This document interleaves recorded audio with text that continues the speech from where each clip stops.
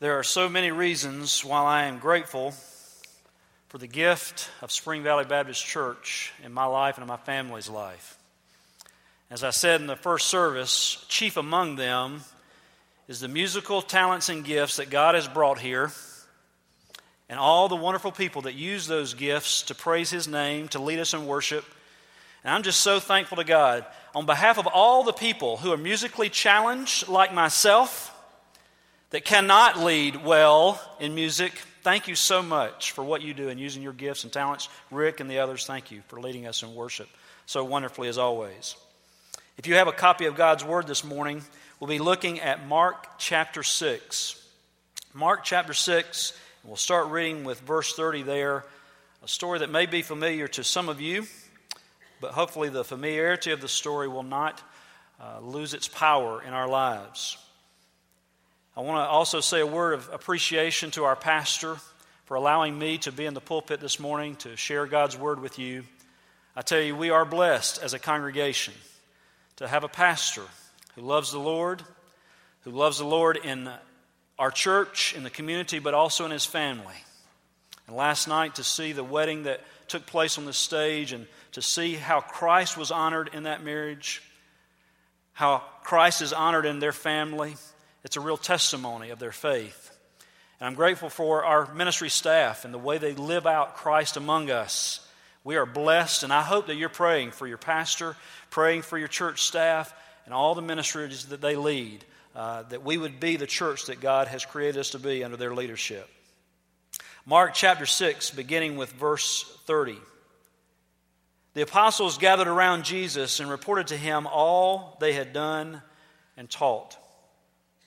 Then because so many people were coming and going that they did not even have a chance to eat, he said to them, "Come with me by yourselves to a quiet place and get some rest." So they went away by themselves in a boat to a solitary place. But many who saw them leaving recognized them and ran on foot from all the towns and got there ahead of them. When Jesus landed and saw a large crowd, he had compassion on them because they were like sheep without a shepherd. So he began teaching them many things. By this time it was late in the day, so his disciples came to him. "This is a remote place," they said, "and it's already very late. Send the people away so they can go to the surrounding countryside and villages and buy themselves something to eat." But he answered, "You give them something to eat." They said to him, "That would take 8 months of a man's wages. Are we to go and spend that much on bread and give it to them to eat?" "How many loaves do you have?" he asked. "Go and see." When they found out, they said, 5 and 2 fish. Then Jesus directed them to have all the people sit down in groups on the green grass. So they sat down in groups of hundreds and 50s. Taking the 5 loaves and the 2 fish and looking up to heaven, he gave thanks and broke the loaves. Then he gave them to his disciples to set before the people. He also divided the 2 fish among them all. They all ate and were satisfied. And the disciples picked up 12 basketfuls of broken pieces of bread and fish. The number of the men who had eaten was 5,000. May God add the blessing of his reading of his word today. Life is full of defining moments. Those times, those events, those encounters that connect us with a truth that changes us. And it seems like from that moment forward, our life takes a different direction. You know, as I've looked back over my life thus far, I see very, very clearly how God has used defining moments in my life to intersect my life with His truth, to show me more of who He is, and specifically to show me what it means to be a disciple, a follower of Him and His Son Jesus. One of the most significant defining moments of my life happened 17 years ago tomorrow, August the 5th. I found myself on a plane, boarding that plane with some college students from our state. We were meeting with a church group from our state, and we were on our way across the seas, on my first overseas mission trip to Kenya in Africa. Now that was a defining moment for me because as we met that church group, I met a young woman that was in that church group. Her name was Maria. And that was a defining moment because 1 year and 4 days later, I would stand with her looking at me in front of a lot of other people, and I would hear her say, "I do." In my mind, I was thinking, "You do?" But she did. And God used that trip, that defining moment, to bless my life with a godly wife and a partner in life and in ministry. But you know, that trip was a defining moment for me also because of what God taught me in that experience. What He taught me about Himself and what He taught me about what it means to be a follower of His. Our objective during that time together was to go out and to meet people of the Turkana tribe and Maasai tribes there in Kenya. We were there to go and to share our story, our testimony, and then to hopefully share the good news of the gospel of Jesus.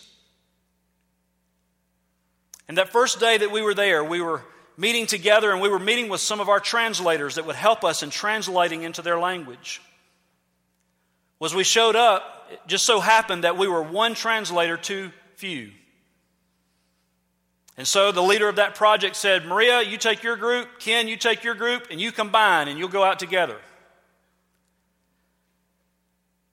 And it just so happens that the Lord led us. And the very first thing that we were able to do, Maria and I, in ministry and in service to our King together, was to go and to meet a young Turkana woman that was coming in from the fields. And through the translator, we were able to share with her our stories, our testimonies. We shared with her the good news of the gospel. That God loved her. That God loved her so much that He sent His one and only Son, Jesus, into this world to die for her sins so that her sins could be forgiven and that she could have the opportunity to connect with God for all of eternity by trusting in His Son, Jesus. And then, as simply and as clearly as we could, through that translator, we asked her if she would like to pray to have her sins forgiven and to call out to Jesus and to ask Him to be her Savior and to accept His gift of eternal life. Well, I don't know exactly what we were expecting to happen in that moment. But when we did that, she looked back at the translator, and in her language, she said, "Yes, I would like to accept that truth." Maria and I looked at each other and we kind of wondered, is she just doing this because we're from America and she's being hospitable to us? Is she just doing this to be kind to us? Does she really understand what she's saying as she accepts Christ as her Savior? And so through the translator, once again, we asked that question. After hearing her talk in her native language, we listened to our translator as he told us her response. She said, "Yes." You see, I understood from a very early age, as I looked up into the stars, as I looked around me, that there was one true God, a creator God that created all of this. And I've been praying to the stars, praying for His answers, His truth. And I believe that today, because the one true God has sent you from all the way across the world to come and to meet me here, to share with me this story of truth, I believe that this is God's truth for me. And yes, I accept Jesus as my Savior. I'm going to tell you, that was a defining moment for us as we prayed with that young woman to receive Christ. It was a defining moment for me because I understood and recognized in a very clear way that we serve a big and an awesome God. We serve a God who would work to bring two people together, that he was going to bring together for a lifetime of marriage. He would bring them together in Africa. And the first opportunity that they would have to serve together would be to share the simple but true message of Jesus Christ. And he would intersect our lives with the life of another who was searching for his truth and open and ready to receive the gospel. We serve a big God. But that was a defining moment also for me because it helped me to understand my role as a disciple. My role is to follow him, to follow his lead, to go where he wants me to go, to do those things that he's prompting me to do. And as I do that, I get to be a part of him performing a miracle in the lives of other people, and especially in the lives of that Turkana woman. You know, the early disciples, as they walked with Jesus, as they lived with Jesus, as they heard from him, as he taught, as they saw him, as he healed people, they must have had a lot of defining moments in those years with him. But the story that we read earlier from Mark chapter 6 may have been one of the most significant life-defining moments for them. You see, of all the miracle stories that are told about Jesus in the Gospels, this is the only miracle story that is included in all four of the Gospels, Matthew, Mark, Luke, and John. All four of those writers, writing under the inspiration of the Holy Spirit, were led to include this story. It was a story that could not be excluded in telling the story of Jesus and telling how his disciples began to understand what it meant to follow him. It was a game changer for them and for all of Christianity. Yes, it was a story that obviously showed them the power of God, how miraculous God is in his power as he provides for the feeding of a multitude of people with just a very little bit of food.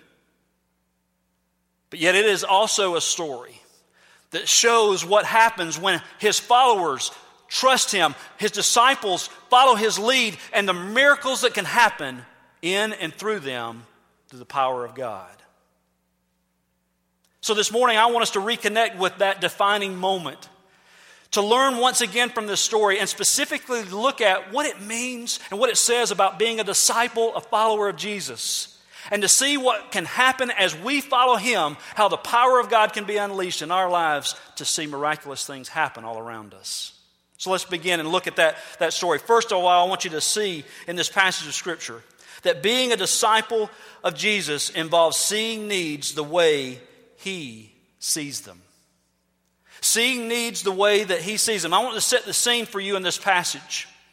Jesus has just sent out his 12 closest disciples, his apostles. He sent them out 2 by 2. It was their first journey without him, to go and to preach the good news, to preach repentance, and to perform acts of love and healing among the people. Their mission experience was successful, and they were coming back and reporting to Jesus all that they had seen, all they had experienced. But what Jesus saw was that those disciples were tired. They were worn out. In fact, they were very, very hungry. They didn't even have a chance to eat. They were so consumed with ministry.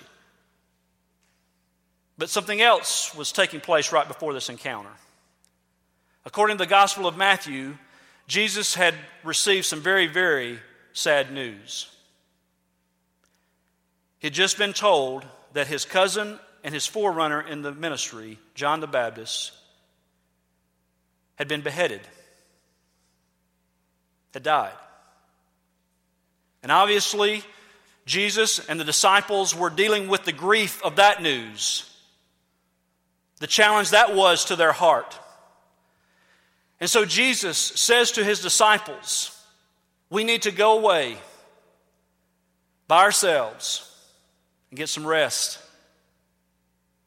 He instructs them to get into a boat, probably a very small boat, and to cross the lake, looking for a time of refreshing, time of peace and renewal.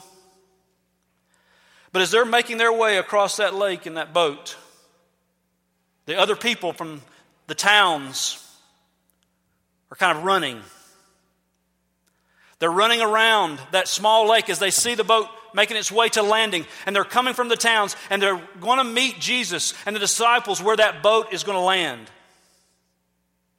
And so when Jesus and his disciples land there on the shore, what he sees is a large crowd of people. And you know what? We could not blame Jesus and his disciples if they looked at that crowd of people and said, why in the world did you come all the way over here when you knew we wanted to get away with some peace and rest? We would not have necessarily blamed him for being frustrated or really scolding some of the people. But I want you to see the heart of God displayed in Jesus. Look at verse 34. A great truth that we and the rest of the world need to hear, a truth that the disciples in that defining moment saw and observed. It says when he saw that crowd, Jesus had compassion on them. James 5 verse 11 says, the Lord is full of compassion and mercy. The scriptures tell us the glorious good news that when Jesus saw that crowd, he didn't see something that was frustrating to him. He didn't see them with the eyes of disgust or disdain. What he saw them with was the eyes of compassion. He saw their hurt. He saw their brokenness. He saw that they were starving. They were hungry for truth. They wanted to know more about God. They wanted to know more about the kingdom of God. They wanted to know more about their purpose and meaning. And Jesus looked at them with compassion. And he began to teach them. You know, that's good news for all of us today. Because if you're in this room and you're going through a period of time when you're broken, you're hurting, you're searching for truth, understand that the heart of God is not one of disdain and disgust. The heart of God is one of compassion for you. He feels that hurt. He understands that pain. And he wants to respond and heal. And for those people that day, they were hungry for the truth of God. They were starving for purpose. And Jesus put aside his agenda and began to teach them many things. You know, when we see the crowds of people in our neighborhood, if you're a follower of Jesus, a disciple of Jesus in this place, when you look out across your neighborhood, when you look across your workplace, when you look in your schools, even when you look in your family, when you see that crowd of people, what do you see? Do you see people that are broken, that are hurting, that are in need of the compassion of the living God? You know, our pastor in our most recent church newsletter wrote a wonderful article. And in that article, he talked about the typical community of 100 neighbors and what it looks like. If you weren't able to read that, I want to remind you of it here. Out of that 100 neighbors, the article said 7 struggle with depression. 7 abuse or are addicted to drugs or alcohol. 14 feel crippled or trapped by fear and anxiety. 8 are struggling with the loss of a job. 3 are grieving the death of a loved one. And 60 do not profess to be born again through Christ. As we hear that, as we look around at our world today, what does that do to us? Do we look at them with the compassion of Christ? Do we hurt so much that we can't sit still, that we must respond and do something like Jesus did? Wow, we need to pray. Jesus, fill us with your compassion. Fill us with your love. Give us your eyes to see. Help us to extend your compassion to other people. You know, in our church, you've probably heard a lot about an evangelistic campaign that's going to be happening this fall in our country. It's called My Hope America. It might be Billy Graham's last crusade with us here in these States. But it won't be a typical crusade in Billy Graham's style. There won't be a stadium. There won't be a coliseum. Instead, we are invited. We're given the opportunity to be like the disciple Matthew, to open up our home, to invite people who might be broken or hurting or struggling or searching for truth to come into our home, to eat with us, Maybe to eat with some of the other believers from our church. But then to watch a program that Billy Graham and others have put together with his preaching and testimonies of Christians and the clear presentation of the gospel. What a powerful opportunity for us to join in that effort. In our church, our ministry staff is really praying and challenging us in our church to have 100 Matthew homes. Think about that. If we had 100 Matthew homes, and let's just say 6 people came that maybe are disconnected from the Lord or maybe lost, that would be 600 people in that one time, that one effort to be able to hear the gospel and to be able to experience the good news of Christ. What an incredible opportunity. I hope you're praying through in your Sunday school classes or in your homes, praying about maybe doing that, sponsoring that one of those Matthew homes. But you know what? I don't believe that we as a church are going to be able to do this if we do not have the compassion of Christ for the people around us. If we do not care about their brokenness, if we do not see their need and their hurt, if we do not understand the compassion of Christ for people, we'll probably never be motivated to reach out to them. We'll never be motivated to come to ask them to be a part of that experience. It was a defining moment for those disciples because as they watched Jesus, they saw his heart of compassion, and they knew as followers they needed to be filled that same way with the hurt and the brokenness of the people around them with the compassion of Christ. The second thing this story reminds us about in that defining moment, Jesus showed the disciples that being a disciple of Jesus involves following his instruction to get involved. Time had passed. It was getting late in the day. Jesus had been teaching, and the disciples did recognize a need. They got it right. These people are hungry. We're in a remote place. We need to do something to help satisfy their physical hunger. But did you see their solution to that need? They turned to their master, their leader, and they told him what to do. They said, you send them away. Send them away. Let them find something to eat on their own. You know, it's never a good idea to tell your leader what to do. It's never a good idea for a disciple of Jesus to tell Jesus what to do. Instead, it's important that we hear from his instruction. And so Jesus does give them some instruction. And he looks at him and he says, you give them something to eat. Jesus said, I want you to get involved in this process. I want you to do what you can. Go give them something to eat. But probably like many of us, they looked around at their resources and went, wow, Jesus, we got nothing. It would take 8 months of a man's wages to feed this crowd. Is that good stewardship to use all of those resources to feed this crowd? And then Jesus looks at them and says, how many loaves do you have? Go and see. This is a defining moment for the disciples. This is a defining moment for us. Instead of looking at what we do not have, instead of seeing how our human resources are limited, we need to go and to see what we do have. We need to go and participate with God by recognizing, hey, we can bring this. The disciples recognized and understood in that encounter that Jesus was desiring for them to be involved in that miracle story. He called them and he calls us to go and to see what we have, to participate in his healing of grace and mercy.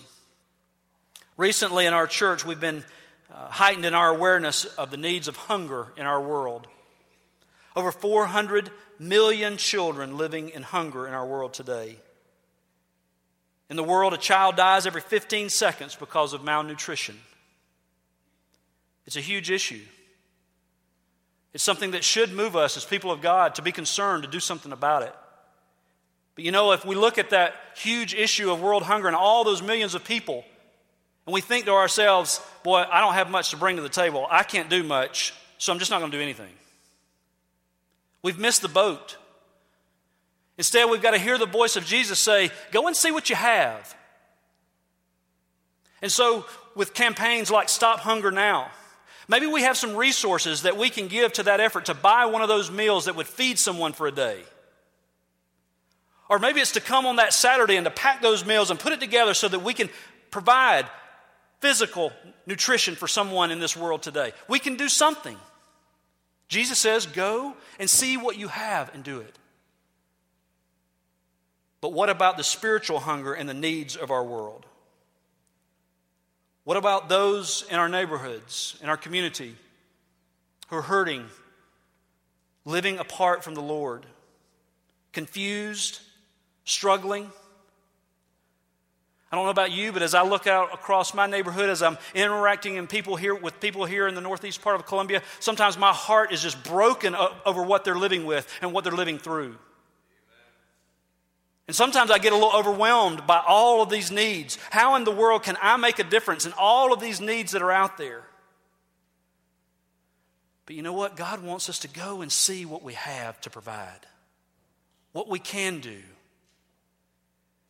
You know, with this My Hope America campaign, can we walk? Are we able to walk? And are we able to pray? If we are able to walk and to pray, then maybe God is calling us to walk our neighborhood. Or maybe walk around our business. To pray for spiritual awakening. To pray for divine appointments. To pray that God would sensitize our hearts to the needs of those in our community, those that He's drawing, and to draw our hearts to them. Maybe we just need to answer His call to pray for our community. Or maybe it's to take that Matthew list and to begin to write down the names of people that we know, that we want to see come to know the Lord, that we're going to pray for them every day over these next few weeks. Maybe it's to develop a plan to get to know our neighbors better, our coworkers better, invite them over to our home for a meal. Go do something with them. Have interaction that might lead to deeper conversations. Or maybe it might be considering being a Matthew home or working with someone in the Sunday school or other parts of our church to establish a place where people can come and hear the good news of Jesus. What can we do? Jesus says, go and see.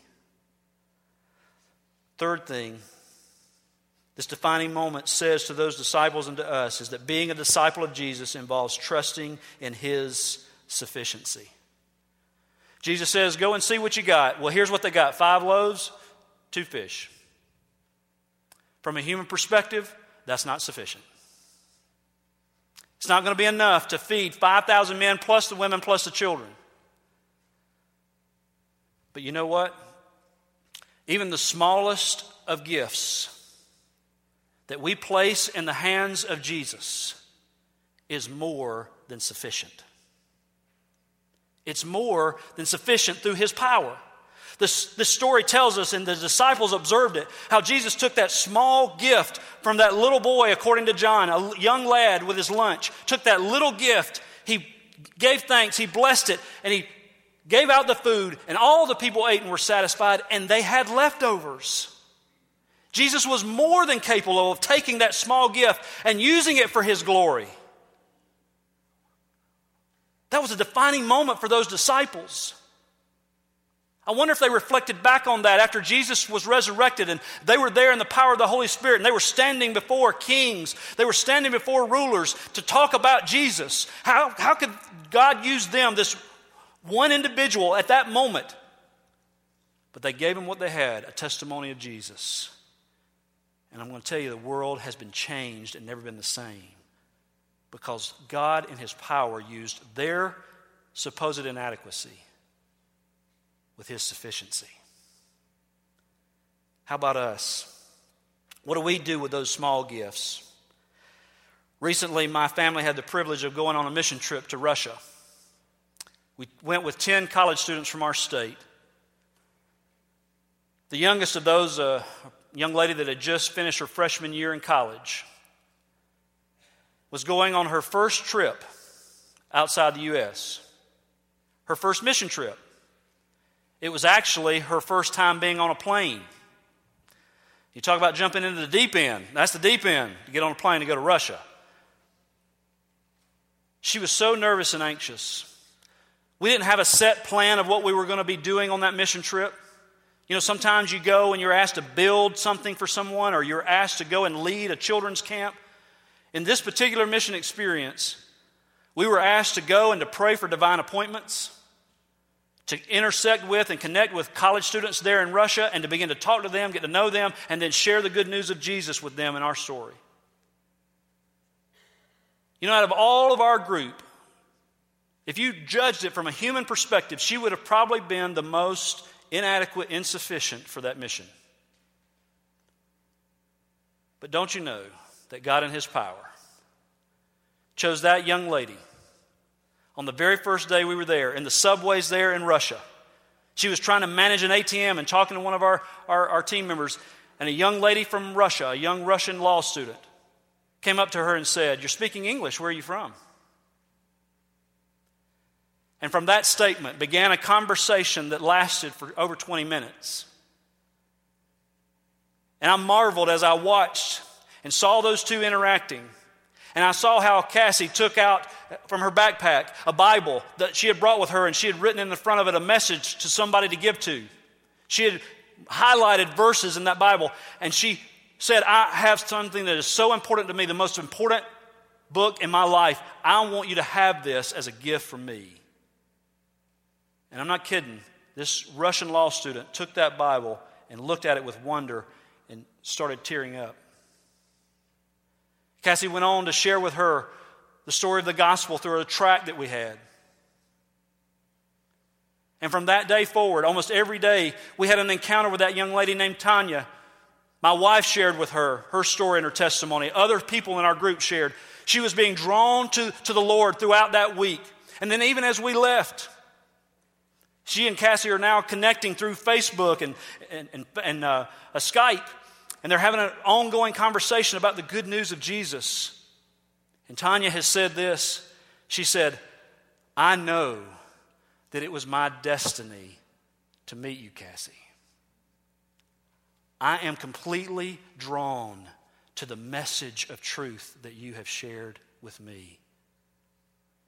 We believe that she is very much in a journey that one day she's going to give her life to Jesus and have eternal life through Him. You know, as we look at it from a human perspective, what we have may be insufficient, may not be adequate, but even the smallest of things, if we give it to God with sincerity, if we do it with sincerity before the Lord, His promise is that He is adequate, He is sufficient, and He will take that and use it in miraculous ways. Ephesians 3:20 says, "Now to Him who is able to do immeasurably more than all we ask or imagine, according to His power that is at work within us." Do you believe that today? The feeding of the 5,000 was a defining moment for those early disciples. There's no question about it. It was a defining moment because they saw the glory of God, the power of God. But it was a defining moment for them because they realized what it meant to be a disciple of Jesus, to see the needs of the world as He sees them, to follow His lead, to get involved in being a solution, and then to ultimately trusting Christ in His sufficiency. You know, if we do those same things, they can be a defining moment for us too. And I really believe as we move toward the fall, as we move toward My Hope America, I believe that if we live this story, if we accept this truth and claim this as a defining moment for us, as we follow the Lord's lead, He will use us to be a defining moment for somebody else in this community. He will use our words, our love, our outreach to invite someone to a life change through the good news and the power of the gospel of Jesus Christ. That defining moment, their defining moment, our defining moment can become somebody else's defining moment. Will you pray with me? Gracious Heavenly Father, we thank You, God, for the power of Your word, for the power of Your story. God, thank you for giving us defining moments. And Lord, I pray in this room right now, there may be someone who has had their life intersected with your truth, the truth of the good news of Jesus. And you've been calling them. God, maybe today is their day to come forward and to fully embrace the love, the forgiveness, and the hope of the gospel through Christ. Would you guide them and lead them to do just that?